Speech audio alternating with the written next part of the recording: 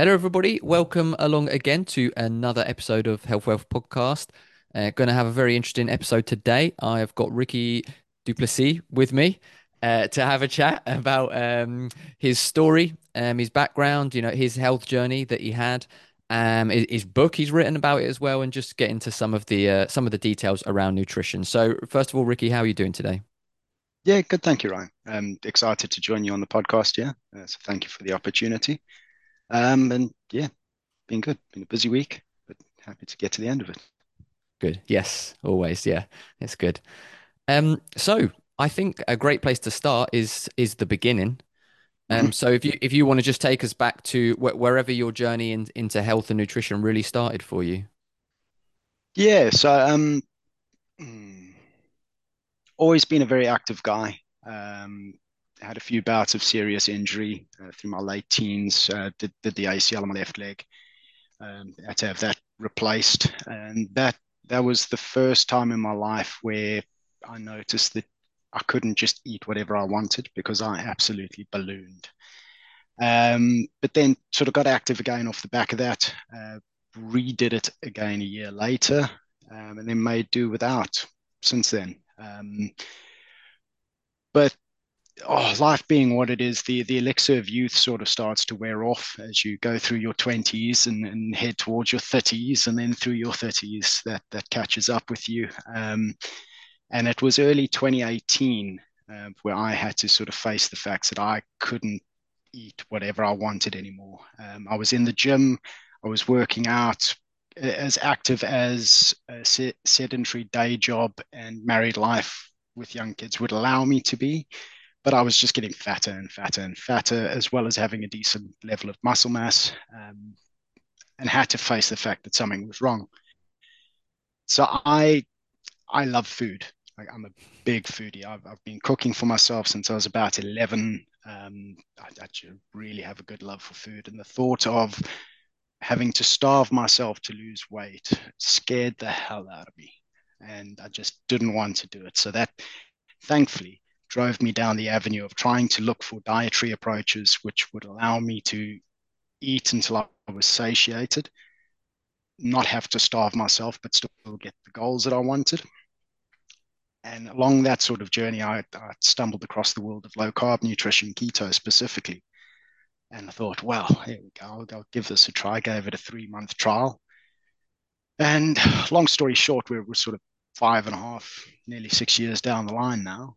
And yeah, just went deep down that rabbit hole. So I did extremely well on keto across the whole of 2018 and into early 2019. I lost a ton of weight, got into really good shape, started to discover some health issues that I had previously not known. For example, I have IBS, caused by a gluten intolerance. I thought that the stomach cramping and the severe gas was just part of everyday life. I thought it was normal. I'd had it for that long, as long as I can remember. I've had that issue, and the gift of hindsight being 2020, I can sort of look back and go, yeah, okay, it's with a big bowl of pasta or something that's really gluten heavy like that. Like, I would then suffer for the next sort of 8, 9 hours. Um, but like I said, I thought that was normal until it went away. And then I sort of like, it's like, wow, like, this is what digestion should be like. Like, I shouldn't be in pain and I shouldn't have all this gas and I shouldn't be clearing rooms. Like, this is unheard of. So there was that. Also struggled with chronic lower back pain for many, many, many years.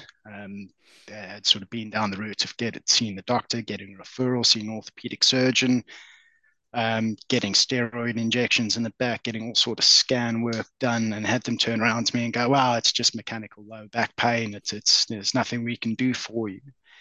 Um, but in my journey into sort of low carb nutrition, I discovered that especially if I was fasting, so if I would go through an extended fast from sort of 48 hours onwards, the pain's completely gone. Like, I can bend, I can touch my toes, I can do everything pain free, even first thing in the morning, where I used to struggle for the first couple of hours in the morning. Like, putting on my socks was a mission because of how sore my back was. And that led me to sort of start to understand that, okay, maybe there's something dietary there. Maybe there's something that's causing inflammation around the facet joints of the lower lumbar spine. And that's what the real issue is. Maybe I haven't done any structural damage as such. And then tweaking my diet more and more and more started to eliminate the inflammatory stuff. And yeah, it went away. And it'll come back if I eat badly. Like it'll come back with vengeance. Um, but yeah, if I eat correctly, it's gone. So yeah, so I didn't realize I had certain dietary caused health issues, but discovered them along the way just by cleaning up the diet, and I've done really well since. I have fallen off it a couple times across 2019 into sort of like mid 2019 into 2020. Fell completely off because I was finishing off a master's degree and being a full-time worker, full-time dad, husband. I just didn't have time to cook for myself, so I ate for convenience, and I knew sort of what I was getting myself into. I knew that I'd suffer for it, but I had limited time. I had to finish my dissertation, and yeah, priorities were priorities. But all the way back on, had all the symptoms and the issues come back. Suffered for that, ballooned again, and then the nice thing was during that time, I had learned to love the science aspect of all of this. And I would sit and I'd geek out during the workday where I'm not on conference calls and I'm not doing anything that facilitates or requires talking to another person. I'll sit and listen to podcasts. And I geeked out the entire time through. Stumbled across carnivore, and I thought, that sounds good, sounds interesting. Let me give that a go. Took me 3 attempts to get myself into it. The cognitive dissonance was very, very real. The thought of not needing any plant foods, not needing any vegetables, even the sort of the holy grail vegetables from a keto perspective, your cruciferous veg and everything like that. Like 2 failed attempts, finally got my head wrapped around it, and I've been carnivore since June 2022, so just over a year and a bit now, and loving it, like really doing well on that. Yeah. That's amazing. Yeah, I was probably similar amount of time that we've been on carnivore actually. Yeah, It's about a year and a half that I've been doing it now.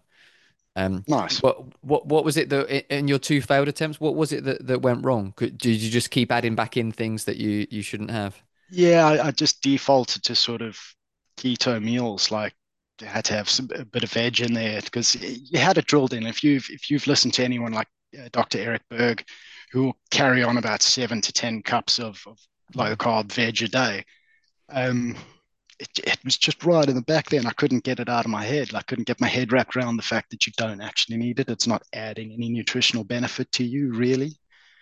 Um, but yeah, sort of got into it from June last year and haven't looked back. I've loved it. Yeah, that is awesome. I think it's great to hear you talk about the other issues that cleared up with your eating as well, because Yeah, like you said, we don't realize what's causing them. You know, that one of the best things about eating this way is there's all these side effects you get that you never even yeah, realize. Like you said, the joint, I was a couple months into it and I suddenly realized the day after football, my joints don't hurt anymore. And you don't even realize all these things. And everyone's walking around unaware, like you said, with the gas and the bloated stomach and the cramps. Everyone's walking around. I was just saying, everyone just thinks that's how you feel after eating. yeah. Exactly. I mean, you don't even realize it's an issue. It's not that you're aware there's an issue there.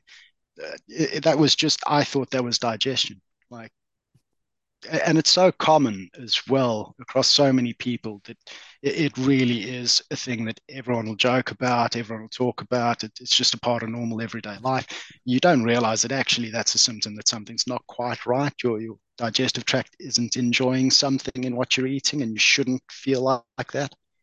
Yeah, Yeah. exactly. Even just as it's funny that how many people I speak to who've done carnivore and say the exact same thing about gas. Like, Mm. everyone thinks it's just normal to have gas, and then you just suddenly you just don't have any, and you realize that that's how our body should be functioning. Like you say, a normal person going through life, you don't think that gas is a sign of something wrong, but it Oh, the is. the best part is the myth that it's protein farts. Like to be a bit crass. Like I've coming from a very active background, I used to be big into all the supplementing and the gym and the protein powders and the shakes and all of this sort of stuff. And that stuff will give you gas at clear rooms. It's not the protein that's doing that at all because I eat just meat and eggs now, a little bit of dairy here and there, and I've got no gas. Like That's the it's It's the same with yeah, the bloatedness, isn't it? Because, everyone's bloated after every meal, and you say, well, if you eat properly, you won't be mm, bloated. But then they say, oh, well, when I have a roast dinner, I eat loads of meat and I'm bloated. So yeah, that's the vegetables and the potatoes doing that. yeah, You it's just have everything the eating meat with it. and you're. I don't remember the last time I was bloated after a meal. I honestly can't remember. And some of the meals I've eaten have been pretty huge. Mm, I'm not a big guy, but I don't remember the last time I was bloated. yeah, no, exactly. It's very eye opening when you get on the other side of it and you start to feel how your body would otherwise be. And the best part as well, it's not nice having gone through it, but the benefits of knowledge and experience that it's given me when I've fallen off the track, um, and feeling all the symptoms come back, and then to have them completely reverse again by getting back to clean eating, it's just that proof in the pudding that yes, it is diet that's causing this, and yes, if you clean your diet up, it goes away. It's not getting old.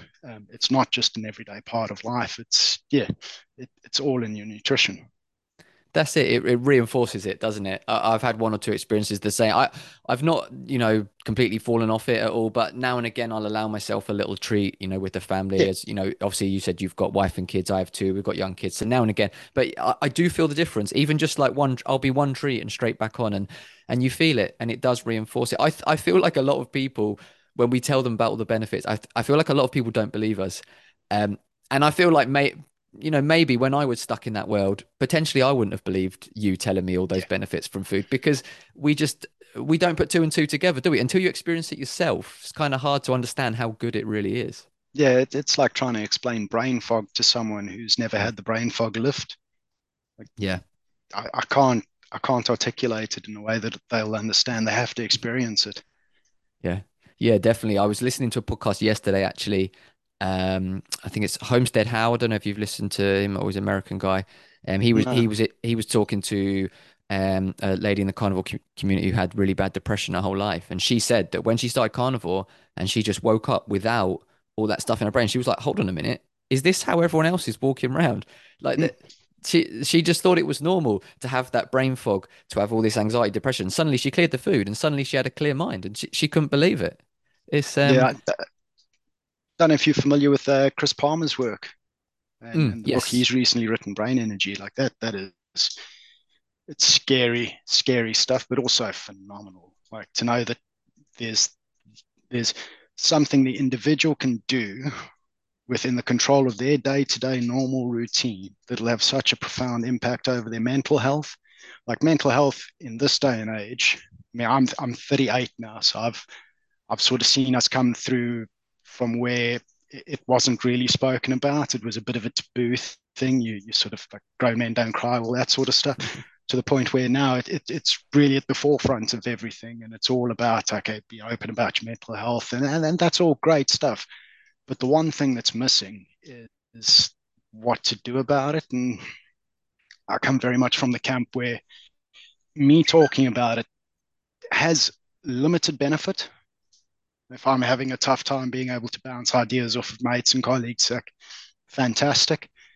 Um, but the power of being able to do something in my dietary lifestyle that takes away the struggles, like that is something it should be shouted from the hilltops. Yeah, And it's just absolutely. not yet, but hopefully we'll get there. Yeah, hopefully we're just stuck in that in the whole medical industry in that Mm, just treating symptoms, not causes, isn't it? It's just, 100%. you're depressed. So like you say, talking to someone, letting your feelings out could help you in the moment. But if it's not doing anything about the cause of it, then it's not gonna be any different. They throw the what are the SSRIs at everyone, which they're Mm-hmm. on, which also mess their body up even worse, meaning their diet Yeah, has an even worse effect on them, and it's not being cured. And again, it's another thing that sounds so crazy until you get into the space and you hear all these stories and you experience it yourself. To say changing your diet could cure your depression sounds crazy, it does. Yeah, but it's not crazy. It works. exactly. And it's not just the diet. I mean, what Chris is pointing out about the mitochondria being, Mm. or dysfunctional mitochondria being the onset of most, if not all, mental illnesses like schizophrenia, chronic depression, autism. all sorts like that. That's controversial stuff, and I can see a lot of people getting upset about it. But when you look at the information he's unpacking, and it's not experimental work that he's done per se. He's unpacking experimental work that's been done since the early 1900s and putting the case for it. It's extremely compelling. And I think anyone who is eating this way, and not even necessarily carnivore, but anyone who's eating genuinely animal-based low carb will be able to tell within themselves the difference mentally that's made. Yeah, absolutely. And you're right about it's not just diet's one part of it. Mm, But there's more because, like you say, that I mean, cancer's the same kind of thing in that it's from mitochondrial health that it comes from, and yeah, there's lots of different things affect that, like your stress and your sleep, and getting enough sunlight and all these things. So yeah, the diet's one part which is great to optimize, but obviously you need to do the others. I mean, I found recently one of our eldest, as kids do, he's been having some issues at night time with his sleep, and he's been up, and the last 4 weeks none of us have slept properly. And even though my eating's been on point, I feel a big difference yeah. because my sleep's not been on point. And it's about, you got to get them all lined up, haven't you, to really get that optimal health. Well, that sort of leads us into the book that I'm busy writing. So it's still work in progress, an extremely enjoyable one, which has caused me to really think about the nutritional sciences and the problems that we have in that area. And we'll get into that in a bit. But to get to your point, there's three foundational pillars to metabolic health. Your first pillar is going to be your nutrition. Your second pillar will be sleep, as you've just mentioned, and your third pillar is going to be movement, so exercise. And you have to have all three. You can't sort of pick and choose one or the other. If you're lacking in any one of those three, your metabolic health suffers for it. And what I've come to understand, and the case that I'm putting forward in the book that I'm writing, is that it's metabolic health which sits at the foundation of non-communicable diseases, onset and reversal, autoimmune conditions, onset and reversal, and mental illness, onset and reversal. And it's because anything, whatever the cause may be, whether it's environmental, whether it's nutritional, whatever might be causing it, could be genetic, you could have a predisposition to something. The the common pathway is the degradation of your metabolic health. And what I mean by metabolic health is, and it's important to be specific about this because it's a bit vague if you just go and Google metabolic health. Metabolic health is the sum of the chemical changes happening at a cellular level responsible for the extraction and provision of energy, the creation of genetic material required to facilitate your essential life functions, which keep all your body systems working: digestive, cardiovascular, respiratory, endocrine, so on and so forth. So it's all the activities at a cellular level that enable your body systems to work correctly. And when you look at all the diseases we're talking about in terms of lifestyle diseases, NCDs, autoimmunes, mental health, they're all diseases of one or more of those systems. So the cause is not necessarily nutrition, not all the time, often it is, but the pathway to onset and reversal is metabolic health. And that's why nutritional interventions are so powerful in improving management of the disease and potentially even reversal thereof, depending on where you've caught it and how clean your eating is. Yeah, I completely agree with you. I believe, as I said, I was speaking to someone the other day, and talking about similar things, and I said I'm yet to see any kind of health condition that can't be hugely improved, if not completely reversed through diet and lifestyle. Which obviously is improving your metabolic health, as you said about, and I'm a complete believer in that, and that it's being caused by it. That you look at the amounts of illness and health conditions and obesity and everything there is, stuff that didn't used to be around hundreds of years ago, and the amount of it's got to be down to what we're doing, which is our food, and also our lifestyle, which our Yeah, lifestyle's really unhealthy for humans too. And we're causing it to ourselves, and as you say, if that's the cause, reversing it is also going to be the cure. yeah. So Yeah, tell us your book. Do you have a title for your book yet? it's called Conquering King's Stomach. Conquering Kings. Nice, It's nice. I like it. yeah, yeah. So what was it that kind of led you to start writing the book, or inspired you to do that? I had surgery on my left knee this June. Um, Without going into all the specifics, it was a stage one ACL revision. So they've taken out an old failed ACL graft that failed back in 2004, along with all its metalwork and everything. So in the bone tunnel within my femur and my tibia, taken all of that out and then put bone plugs in to graft and form the foundation for my next ACL replacement, which I'll hopefully get in the new year. Um, and my recovery from that has been phenomenal. Like the speed with which the inflammation and everything reduced and allowed me to get back to functional movement training, regain full extension, flexion, and then get back to strength training has been absolutely mind blowing. I mean, I'm 16, basically 17 weeks in now. I've got the left leg back up to full strength. It matches the right leg. Fully functional again. I'm going surfing in a couple of weeks. Um, so it was the start of that journey and seeing how well things are improving. But then also, I was looking at ways of potentially generating a side income, like a passive income. Um, and writing a book came up as one of the suggestions when I was having a look online to try and get ideas. And I thought, well, you know what? I've spent the last 5 years absolutely geeking out on all the science behind this, on all the conspiracy behind this, and we'll get into that in a moment. Um, if you talk to the average person on the street, they don't have a clue that any of this is going on. Like they take at face value what they're told they should be eating by the authority figures that we have in place, and they don't see the wood for the trees. So maybe I could come at it from the perspective of a self help book to try and unpack this in layman's terms, make the information available to the average everyday person who hasn't spent the last 5 years down all sorts of rabbit holes, give them a step by step sort of action plan to implement that knowledge and see turn around in their own metabolic health. So I decided, yep, I'll give that a go. And it's been a hell of a journey. It's taking a lot longer than I thought it would have because I'm having to constantly rewrite stuff. And I find what I'm doing is I'll write it how I understand it in the first instance and then read that back and then go, how would I explain that to someone who's never come across this? And then I'm having to go back and try and word it as if I was trying to explain it to my daughter, for instance. Not not dumbing it down as such, but just making the information available in layman's terms without all the acronyms and jargon and everything that comes along with having spent time in the space. Yeah, yeah.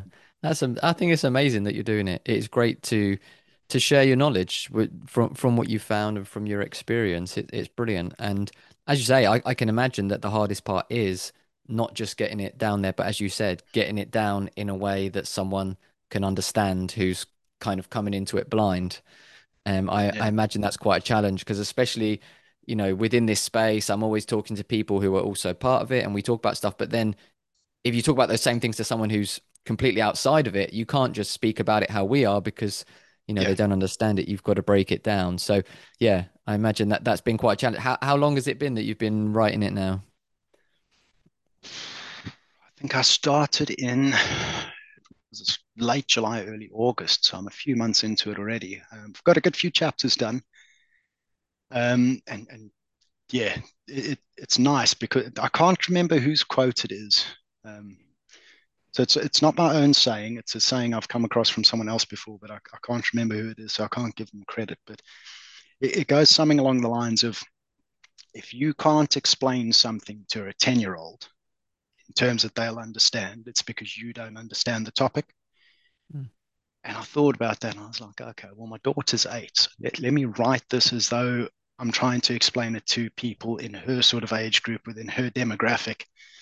Um, and in doing so, I'm really having to make sure I understand the stuff. I can unpack it accurately and factually. It's a non-fiction book, so it's full of references, um, being as accurate as I possibly can. I'm not there telling a story. I'm laying out the facts in a manner that the average person can take and understand. And it's enjoyable. Yeah. Yeah, that's great. Yeah, I have heard that saying before that yeah, you've got to if you can't simplify it enough to explain to a child, then you don't fully understand it. And Mm, I imagine that through the process of writing it, you've been expanding your own knowledge too, because 100%. it's I know that, to I think they say about, to really reinforce stuff into your brain, if you first you hear it and then you either teach it to someone or you write it down, and that helps it to go in. And I imagine you've been digging in even deeper into some subjects too. Yeah, it's actually it's caused me to reconsider something, to realize that myself and societally we've become very, very tribal.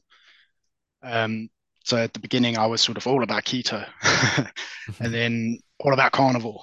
And what I've had to accept and realize, and looking into it further, is it's actually a bit broader than that. And we'll sort of go down one rabbit hole quickly, and then I'll come back to this, and it'll make better sense. So if you take the work that Belinda and Gary Fetke have done in uncovering the root behind nutritional guidelines, the whole discipline of dietetics and nutritionists, and the influences at the heart of where that all came from, and the corruption and the vested interest, and how that whole area has been steered, I came to the point of sort of understanding why the human nutritional science space is so conflicting. I mean, it's like a minefield. You jump on Google Scholar or something and you start searching for stuff, and I can find articles that are both for and against any topic in any relation to human nutrition. And it's just an absolute minefield. Like trying to make your way through there and pose an argument. There's a counter argument to every argument you can pose, and it all comes down to who's funded the study, what were their vested interests, what did they have to gain by this outcome, and you start to unpack that, and you go, well, the whole thing is corrupt. The whole thing is corrupt, and that led me down. I don't know if you're familiar with Professor Barkay. Yeah. Yeah, Yeah, yeah. I stumbled across some of Bart's work, and Professor K articulated it in such a way that it helped me make my mind up. And it was basically take the whole of human nutritional science, throw it out the window. Because when you compare it to animal nutritional science and you have a look at the veracity of the two side by side, human nutritional science can't even compete. And that's true for very, very good ethical reasons. I mean, we can't lock humans up who are genetically similar and control every aspect of their environment so that we know for sure experimentally what is cause and effect. Ethically, we can't do that. Where we can do that with animals, or whether we can or can't, we do it with animals. And so we've got very, very robust science in the animal nutrition space. We've got garbage in human nutritional space. The way around that is to look at anthropology, biochemistry, specifically human gastroenterology and hepatology, to understand what we are supposed to eat according to our biological design. And when you do that, and when you go down those sort of channels, it's absolutely clear that the human being, whether by design or by evolution, it doesn't matter which way you come at this, we are meant and geared up to eat animals primarily, but we also have the ability to use plants to stave off starvation in times of scarcity. Like there's just no way around it. Biochemically, and looking at the anthropology with stable isotope studies and stuff like that, it's absolutely clear. Like animal-based nutrition is what our entire system is geared up for. It's what it works best on, and you put that into practice, as you have, as I have, as many of our colleagues have. Um, the results speak for themselves. Yeah, exactly. Yeah. I like you, I love listening to podcasts and learning. So I'm always listening to them, and you hear all the brilliant research on those topics. And as you say, you can't come to any other conclusion. Looking at human history, there's no other conclusion. The vegans can argue nowadays for some moral reason or something for humans to eat plants, but you cannot argue with the fact that humans have eaten, as you say, primarily animals. throughout our history, and that can't be argued. And so then, as you say, you have to look at it. I think it's I can't remember. I listen to so many people. It might be Dr. Shafee who says that Mhm. there's no other animal that has changed their diet completely to eat something else. Like they have a specific diet that they eat, and that's what's healthiest for them. We're the only species that has decided to eat something completely different, and look what it's doing to our health. It's, as you say, the proof is in the pudding. Yeah, yeah, exactly. And Dr. Chafee's argument is that if you go into the natural setting, there's not a single other species of animal on the planet anywhere where members of the same species in the same area thrive on completely different Mm. diets. There's just no example in the natural world, and human beings are no different. We have to eat in a way that caters to our biology, our physiological needs, and that is animal-based low carb. It just is. Yeah, So yeah, that was one of the arguments that actually swayed me to give carnivore a try when I first came across some of his stuff. Um, yeah, it's amazing. And then the other, like you talk about eating stuff that we weren't designed to eat. Our biggest problem at the moment as well is we're eating stuff that didn't exist 100 years ago. Like, yeah, like, yeah, and people don't even appreciate that. People don't appreciate that just about everything that you buy from a convenience store outside of the meat aisle didn't exist 100 years ago, certainly not in the form that you get it now. It's all no. going through factories, it's all being processed, it's all having additives and stuff added to it, preservatives. It's just, yeah, it's terrible, terrible, terrible stuff, man. Yeah, even as you say, the vegetables and the fruit and the plants that people are eating, even yes, as you said, throughout human history, at times we would have eaten plants to survive and different things, but they are completely different to Mm, what people are eating nowadays. They're as you said about stuff not existing, people think about, oh yeah, processed stuff, but no, like broccoli and you know kale and this stuff didn't even exist. yeah, It's all been made. Like people only think that applies to processed stuff. People don't understand, as you say. Like people can't even believe it when you tell them that 3 meals a day has not been what humans have eaten throughout time. yeah, People live in the now in their own little bubble, and they anything outside, well, this is how we've done it my whole life, so this must be how humans have always done it. And as you yeah. say, once you start to look into our past and our history, it really opens up and reinforces that what we're doing is the way it should be done. Yeah, that's actually something that I cover in the book. I initially came at it from the angle of I wanted, you mentioned human beings shouldn't eat or haven't in the past always eaten 3 meals a day. And I was coming at it from the aspect of the majority of people's eating does not serve nutritional needs. It serves entertainment, pleasure, comfort, distraction. Those are the primary motivators for anyone's eating today, rather than nutrition. And I was coming at it from the perspective of, right, we need to get people to focus back on nutrition and ignore the rest. Interestingly, in doing it, I had to admit that that's not a good way to look at it, because when you look into human history, all of our recorded history, food and culture are so entwined that it has always been an entertainment, a comfort, a pleasure. Distraction, I think there's a strong argument against distraction outright. But so far as entertainment, comfort, pleasure, and the use of food, that's been there for all of our recorded history. It's so culturally important to us that you can't unravel it. It's just there. So I've had to adjust my approach and my understanding and sort of come at it from a, okay, yes, we're going to do this in a social setting. It's important to us, and it's arguably our oldest tradition is to share a meal with others and to bond over that. Um, but you can at least make sure that what you're eating caters for your physiological needs rather than just what the taste is.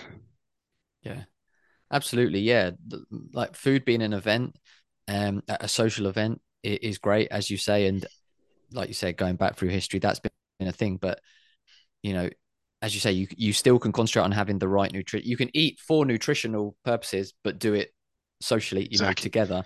And I think a lot of people's eating now is not even as a social event, is it? It's, people are at home on their own, stuff in their face with Distraction. unhealthy Yeah. stuff. So yeah, as a social event, it's absolutely fine. But as you say, nutrition is our main. I was speaking about this with someone the other day, that the main reason for eating is for nutrition for our body. Mm. That's our main reason to eat. And as you say, we've completely forgotten that. Yeah. Yeah. 100%.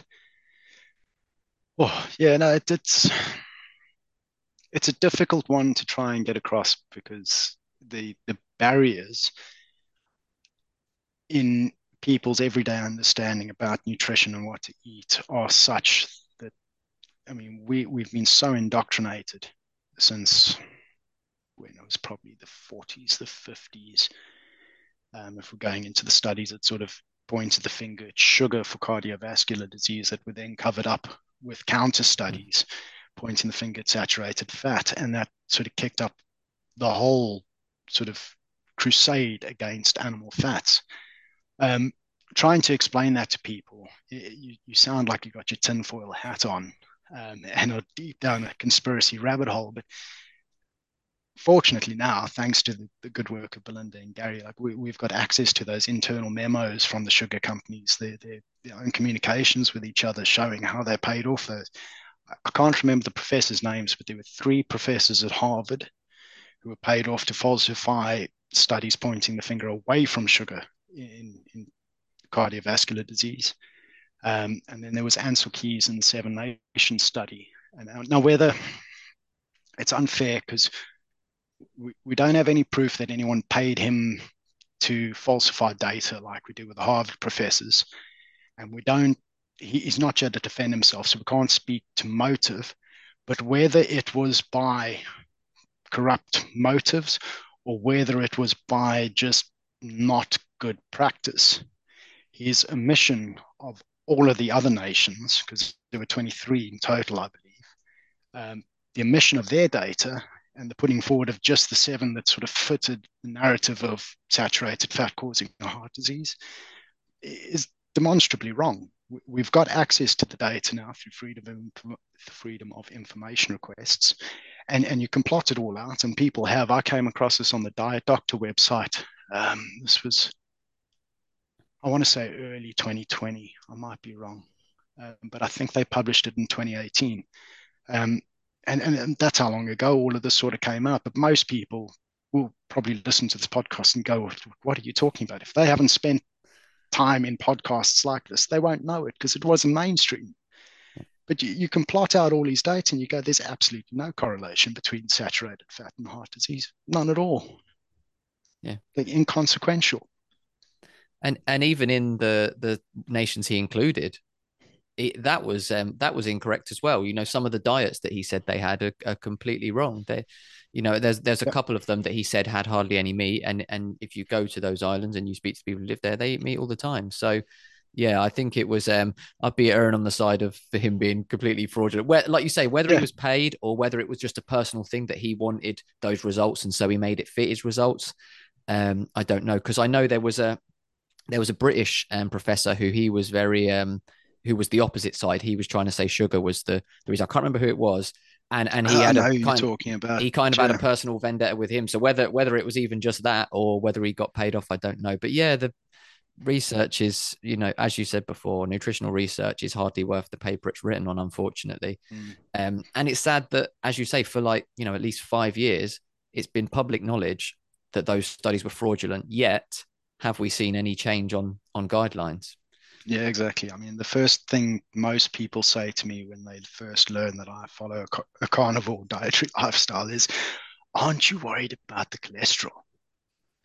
And I'm like, well, no, I'm not worried about the cholesterol at all because the cholesterol's got absolutely nothing to do with cardiovascular disease. And then they like look at you like you've grown three heads and are some kind of weird alien. But yeah, it doesn't. No, I agree completely. It's one of the I've been diving even deeper into the whole LDL thing recently because one of the guys I'm working with, he's a lean mass hyperresponder. Mm-hmm. So I've been looking into some more of the. I don't know if you've seen the research that Dave Feldman's Yeah. doing on it. He's like, yeah. So I've been looking a lot into that, which is really really interesting. And as you say, it's that research so far seems to be proven, and hopefully is going to prove that really it's nothing all to do with it, and that potentially the high LDL levels are actually maybe what humans should have, being Yeah, healthy. yeah. Particularly, well, there's perhaps a case to be made about the dense LDL not being Mm, all that great. But otherwise, yeah, I think we get too caught up in the blood work, and I think blood work is a bit of an art form in and of itself because unless, and I'll just use like in the health club that I go to, they've got one of these machines that sort of measure you internally and tell you what your fat percentage and everything is. And unless you're doing that so regularly that you get to separate out all the noise, you just can't really determine what's going on. And I come at that from the perspective. My day job is in mobile telecoms. I work for one of the biggest operators in the UK, and the projects and programs of work that I look after on board all the new technologies responsible for providing signal to users' handsets. And a big portion of that is testing and understanding what actually goes on. And you've got to get such robust sample data, like tons of sample data, to start to identify any sort of trend and weed out the noise before you can make any kind of recommendations.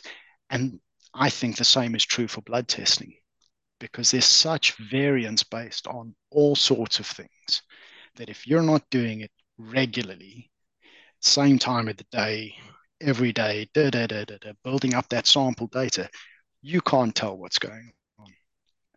yeah, that's a great point, because just something you did an hour before can completely change your blood levels and your blood test. Exactly. So yeah, as you say, to get a full picture, you would have to do it regularly, same time, like first thing in the morning before anything or whatever, and get and we go back in history to humans who've survived and thrived for thousands or millions of years without doing any blood tests and without trying to Yeah, optimize exactly. certain things. They just ate what naturally was the right diet for them, and they were healthy. So I don't, unless you have health issues and you have things wrong, I agree with you that we don't really need to be getting too deep into that.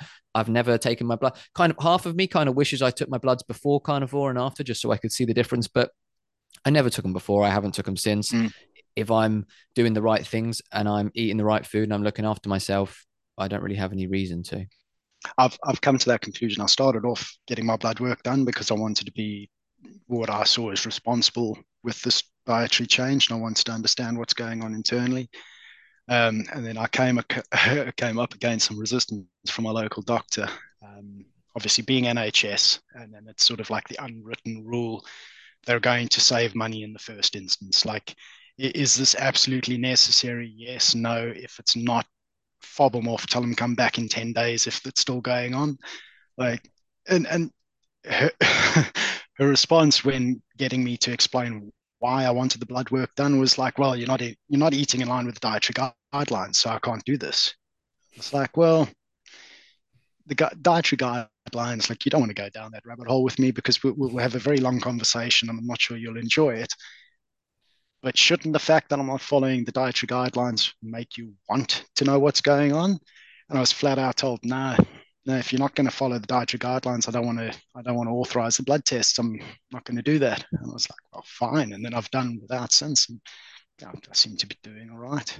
Yeah, exactly. That's the thing. I don't know if it's the same in other countries, but in the UK, you won't get a blood test until something's seriously wrong.